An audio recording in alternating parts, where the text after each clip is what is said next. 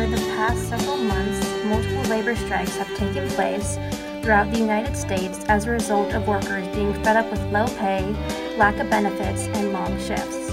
While this might be the first time college-age students have seen something like this in their lifetime, labor strikes are not a novel concept.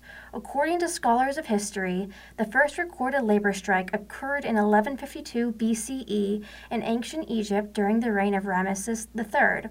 According to surviving documents, artisans who were tasked with building the king's burial chambers had gone several weeks without receiving an adequate amount of rations as payment. After several weeks of this, the workers decided that they had had simply enough and laid their tools on the ground and marched out of the burial chambers and to their local government officials to demand that they receive adequate food rations for their work. In the United States, while labor strikes did occasionally occur, they were a fairly uncommon thing until the birth of the Industrial Revolution in the latter half of the 18th century.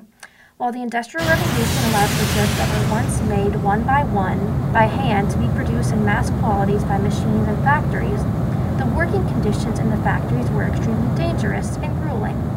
Workers worked extremely long days in dangerous conditions for very low pay. As a result, labor strikes became a common thing during this time. Now, you're probably wondering what labor strikes have to do with Berry College and our history. Well, what if I told you that in 1933, a labor strike occurred on this campus and received quite a bit of national attention, both negative and positive. The strike was inspired after a critical letter was published in the New Republic by a former Berry School for Boys student named Don West. Don West was born on June 6, 1906 in Gloomer County, Georgia, to John Oliver, a farmer, and Lily Mulkey West, a school teacher.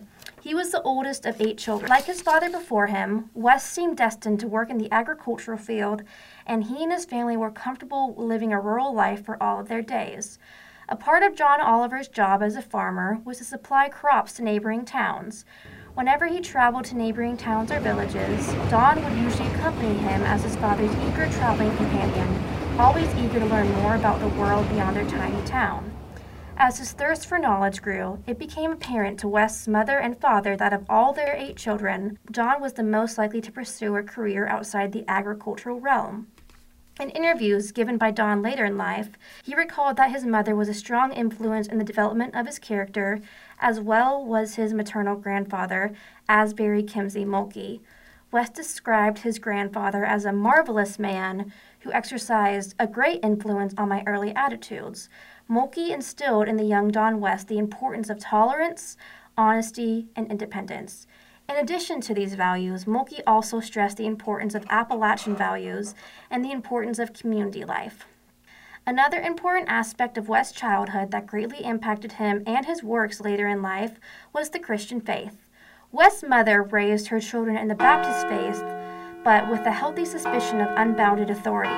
According to A Hard Journey, The Life of Donald West, while Lily was a practicing Baptist, she did not find it necessary to coerce her children in the matters of faith.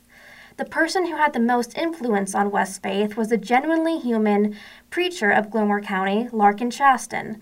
West later stated that Chaston's preaching was one of the main reasons he entered the ministry field. What was most appealing about Chaston's teaching was that he strongly emphasized that God was a God of compassion, love, and understanding. As a result of this teaching, West grew up in the Christian faith, but was more focused on the application of the Christian faith rather than focusing on the afterlife. Over time, West's beliefs became more aligned to the principles and theology of the social gospel, which focuses on the idea that Jesus was a revolutionary leader and does not focus as much on the Trinitarian doctrine and the divinity of Christ.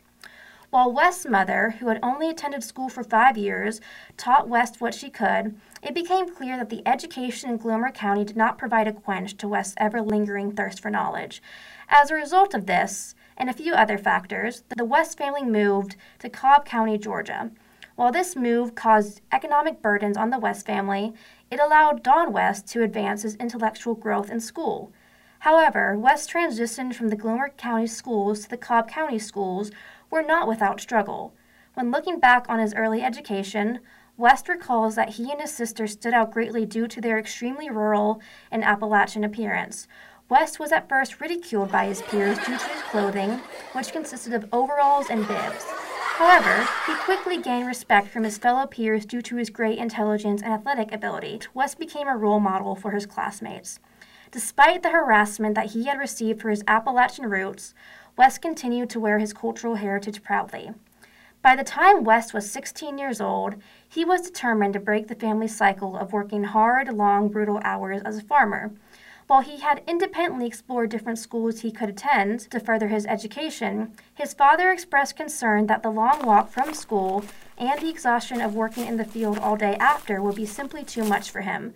Because of this, West's father told him that if Don was able to find the money for tuition, he would no longer have to worry about working in the fields after school. Now, it should be noted that during this time, in this area, it was expected that boys stayed home and worked with their father until they were 21, so it was definitely a break in tradition that West's father was willing to relieve his son of their duties long before he was 21. In 1922, after West secured a $75 tuition loan from his uncle and made arrangements to work while going to school, West was off to the Berry School for Boys.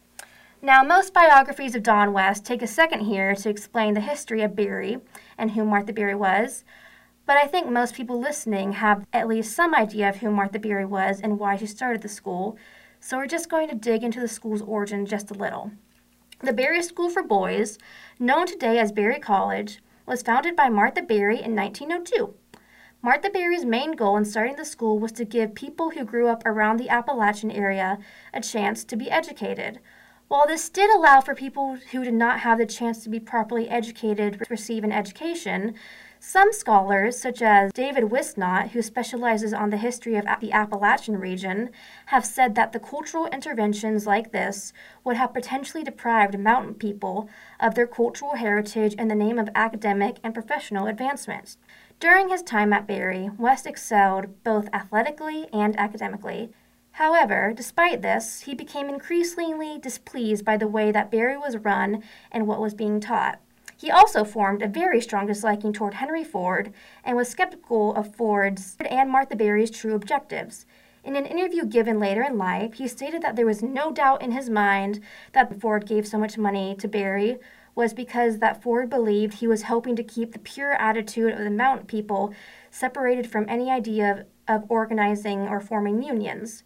In addition to this, West also felt that Ford used the school as a, quote, recruiting station because Ford would frequently give summer jobs in Detroit to Berry students and, while they would work these summer jobs, they would be warned about the dangers of forming unions and were warned to resist them.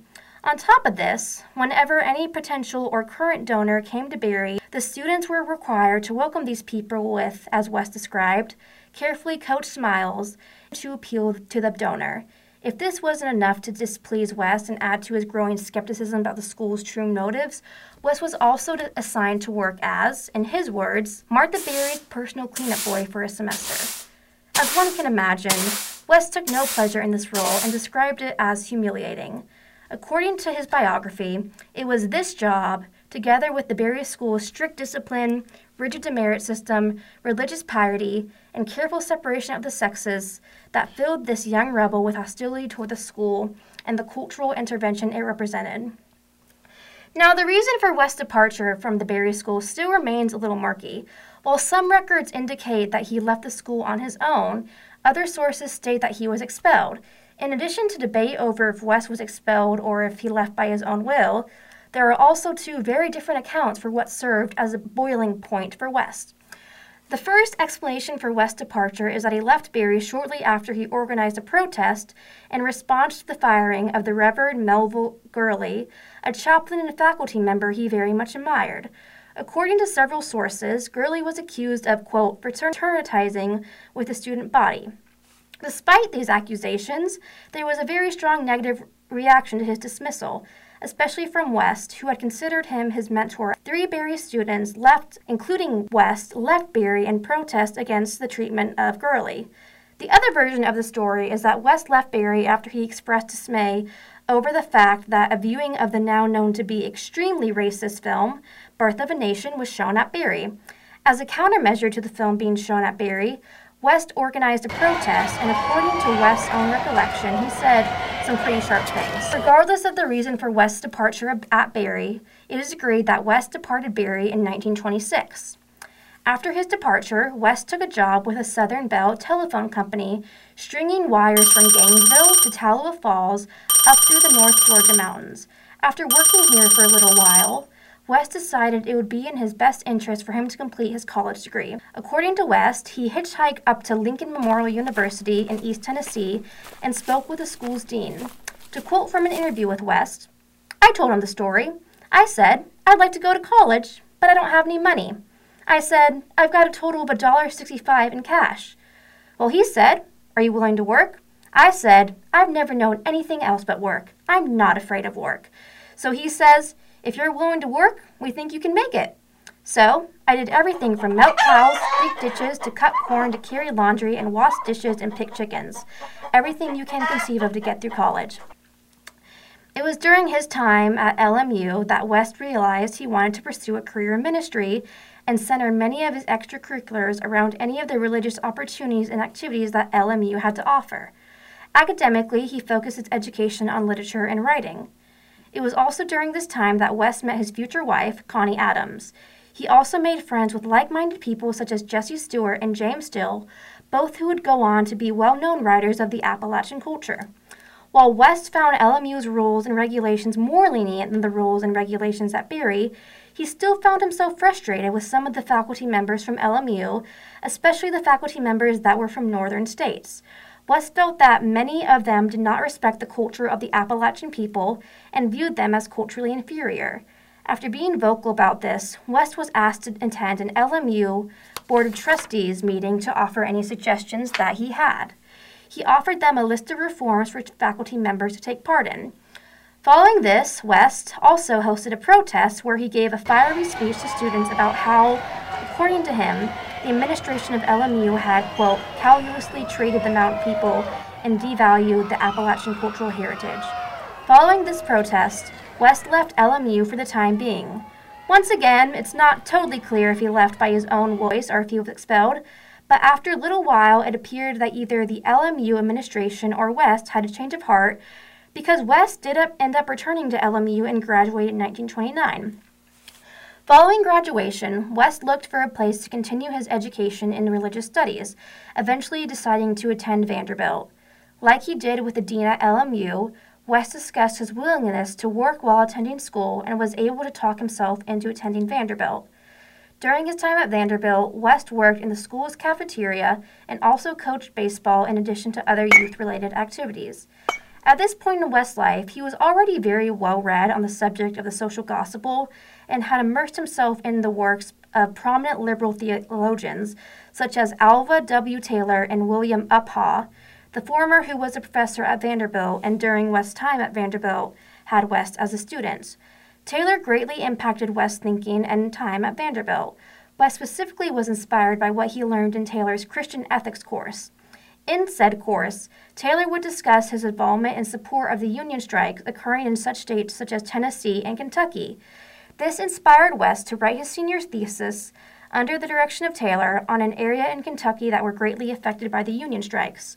According to West's biography, the teaching of Alva Taylor were key factors in moving West toward Christian socialism as the solution to the problem of the disposed of Southern Appalachia.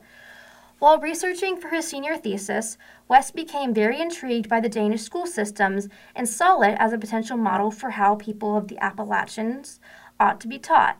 In 1931, he accepted a scholarship to study the concept of the Danish folk school in Copenhagen and Elsinore. During his time abroad, West immersed himself in the Danish school system.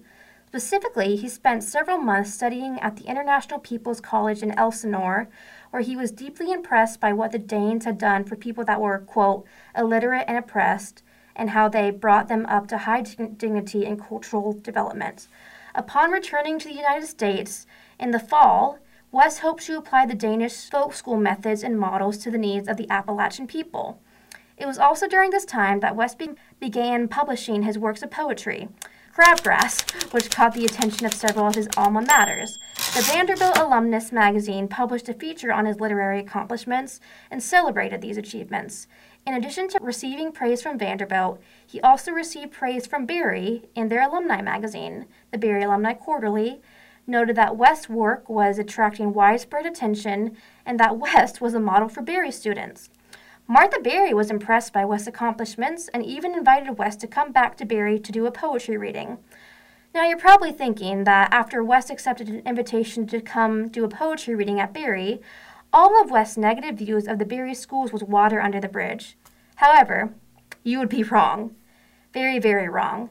As a matter of fact, West was about to become one of Martha Berry's biggest worries and source of the school's first major negative press coverage. While West was complimentary of Berry when he visited the schools and even had a meal with Martha Berry, his opinion of Berry had clearly undergone a major transformation by 1933.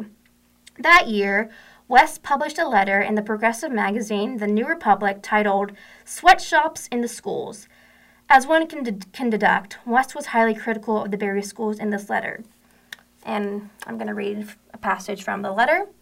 Recently, there has been a significant student strike in the Berry schools at Rome, Georgia.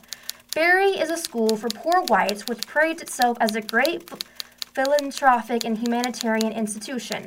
The students pay their tuition by working during 4 summer months. Before the Depression, they were paid from 16 to 18 cents an hour, working 10 to 12 hours a day at manual labor of the hardest soft, some of it semi-skilled. This summer, however, the authorities reduced the working students to this disgracefully low wage of 10 to 12 cents an hour, while tuition remained the same as before, and the prices in the school store, where students must buy their supplies, were raised considerably. Resenting this injustice, the students went on strike, demanding enough out of 4 months' work to pay 8 months' tuition and a reduction in the school store prices. The strike was ended when officials promised to endeavor to meet the demands and not expel students for striking. Since they returned to work, students report that the authorities are holding the club of expulsion over their heads. I am an alumnus of Berry, and I know too well the reality that lies behind their fine story of poor mountain boys and girls. I think the public should be told the nature of this and other missionary institutions with which the South is cursed. In addition to publishing this very critical letter, West also worked with current Berry students to create a pamphlet in which they outlined their demands for the Berry schools. Here are some excerpts from the pamphlet. We, the students of Berry High School, with due appreciation from the original purpose of Berry, do feel that we are treated unjustly by the administration, that our rights of self-expression are curbed, that we are governed in a very autocratic and childish manner, and that we are underpaid for the labor we do, receiving 10 cents to 12 cents an hour for manual labor. On August 28th, the entire body of students protested these working conditions by walking out on strike. We were striking primarily against the very low wages paid for our labor. The school had lowered our wages from 16 cents an hour to 10 cents an hour, but tuition was not lowered. We resent this injustice, and we, the students of Berry High School, do hereby set forth our demands. We demand, 1, the recognition of a student organization representing the student body. 2, that a committee elected by the students be consulted of all matters pertaining to student interest, especially the expulsion of students. 3, that either tuition be lowered or the wages be raised. 4, that students be allowed to hold 2 mixed socials every month. Now, this pamphlet wasn't just passed around Berry. It was sent to people and organizations around the entire United States. Letters were sent to other colleges and places such as the Socialist Party of America, the International Brotherhood of Electric Workers, and to Franklin Roosevelt, the current President of the United States. Many wrote back to Martha Berry or to Grady Hamrick, the principal of Berry at the time. The letters ranged in opinion, with some applauding the students for taking a stand, while others were very critical of what West and the students had done. One of the letters critical of West came from his former professor and mentor at Vanderbilt, Alva Taylor. In his letter, Taylor wrote, "Don West is no protege of mine. Such a suggestion would insult him. He had gone from radical socialism to communism and gets more temperamental as he goes on in his propaganda. The young people at the Highlander School, where West had worked, found working with him impossible.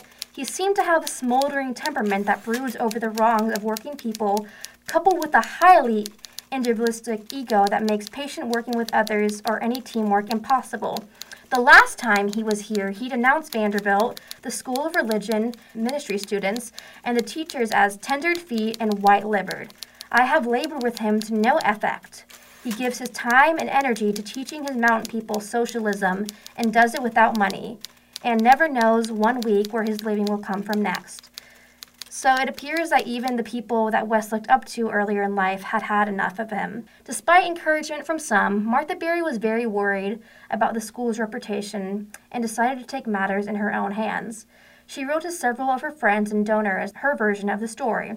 In a letter written on Martha Berry's birthday in 1933, she wrote, "Perhaps you have received a letter which is supposed to have come from the graduates and students of Berry schools. Don West, a student who was expelled from Berry, has turned socialist and is sending out this letter and other propaganda in his revenge against the school. In the October 4th issue of the New Republic, there is an article written by Don West and is now circulating in the newspapers and our friends with his literature. I hope you will read the letter in the Republic and write letters of protest to the editor of the magazine. The students are all loyal and intensely indignant at all of this propaganda coming from the outside. I am enclosing copies of letters we have received. We really are so greatly blessed at Berry, and everything has been going well until this trouble came up. Faithfully yours, Martha Berry." As the late Orda Dickey wrote in Berry College of History, the exact details of the strike remain murky. Some sources stated that all of the students at the high school went on strike. Others suggest that the vast majority of students, 96 out of 100, were involved in the strike, and some sources suggest that it was only a handful of students that went on strike. Regardless of the exact number of students that participated, it is clear that this event, along with the letter published in the New Republic and the distribution of the pamphlets, caused a great deal of stress for Martha Berry. While she wanted to continue to write letters and fight the claims that were made by West, her close friends advised her to step away from the situation in hopes that the situation would diffuse itself. And diffuse itself it did. Students generally seemed to have emerged from the storm with feelings of even greater loyalty to the institution. Most students of that time who participated in the Berry on-campus work program thought they received a full educational value for their labor. In fact, many of the students from that period consider the work program to be one of their fondest memories of Berry, rather than just unjust labor. And what about West, you may ask? Well, it's safe to say that his radical beliefs were never really tamed. He founded the Highlander Folk Monto Tennis School in Monto, Tennessee, which became a center for labor activity and then for the civil rights movement. In 1965, West and his wife, Connie, founded the Appalachian South Folklife Center located in West Virginia.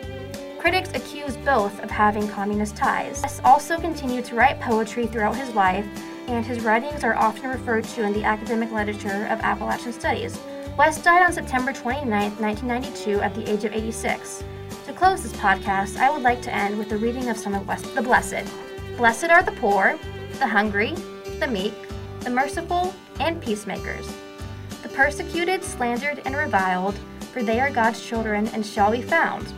On the picket line, the peace walk, freedom march, sit-ins, the prisons, wherever the stumbling feet need the dangerous little candle lights of human dignity held aloft by humble hands.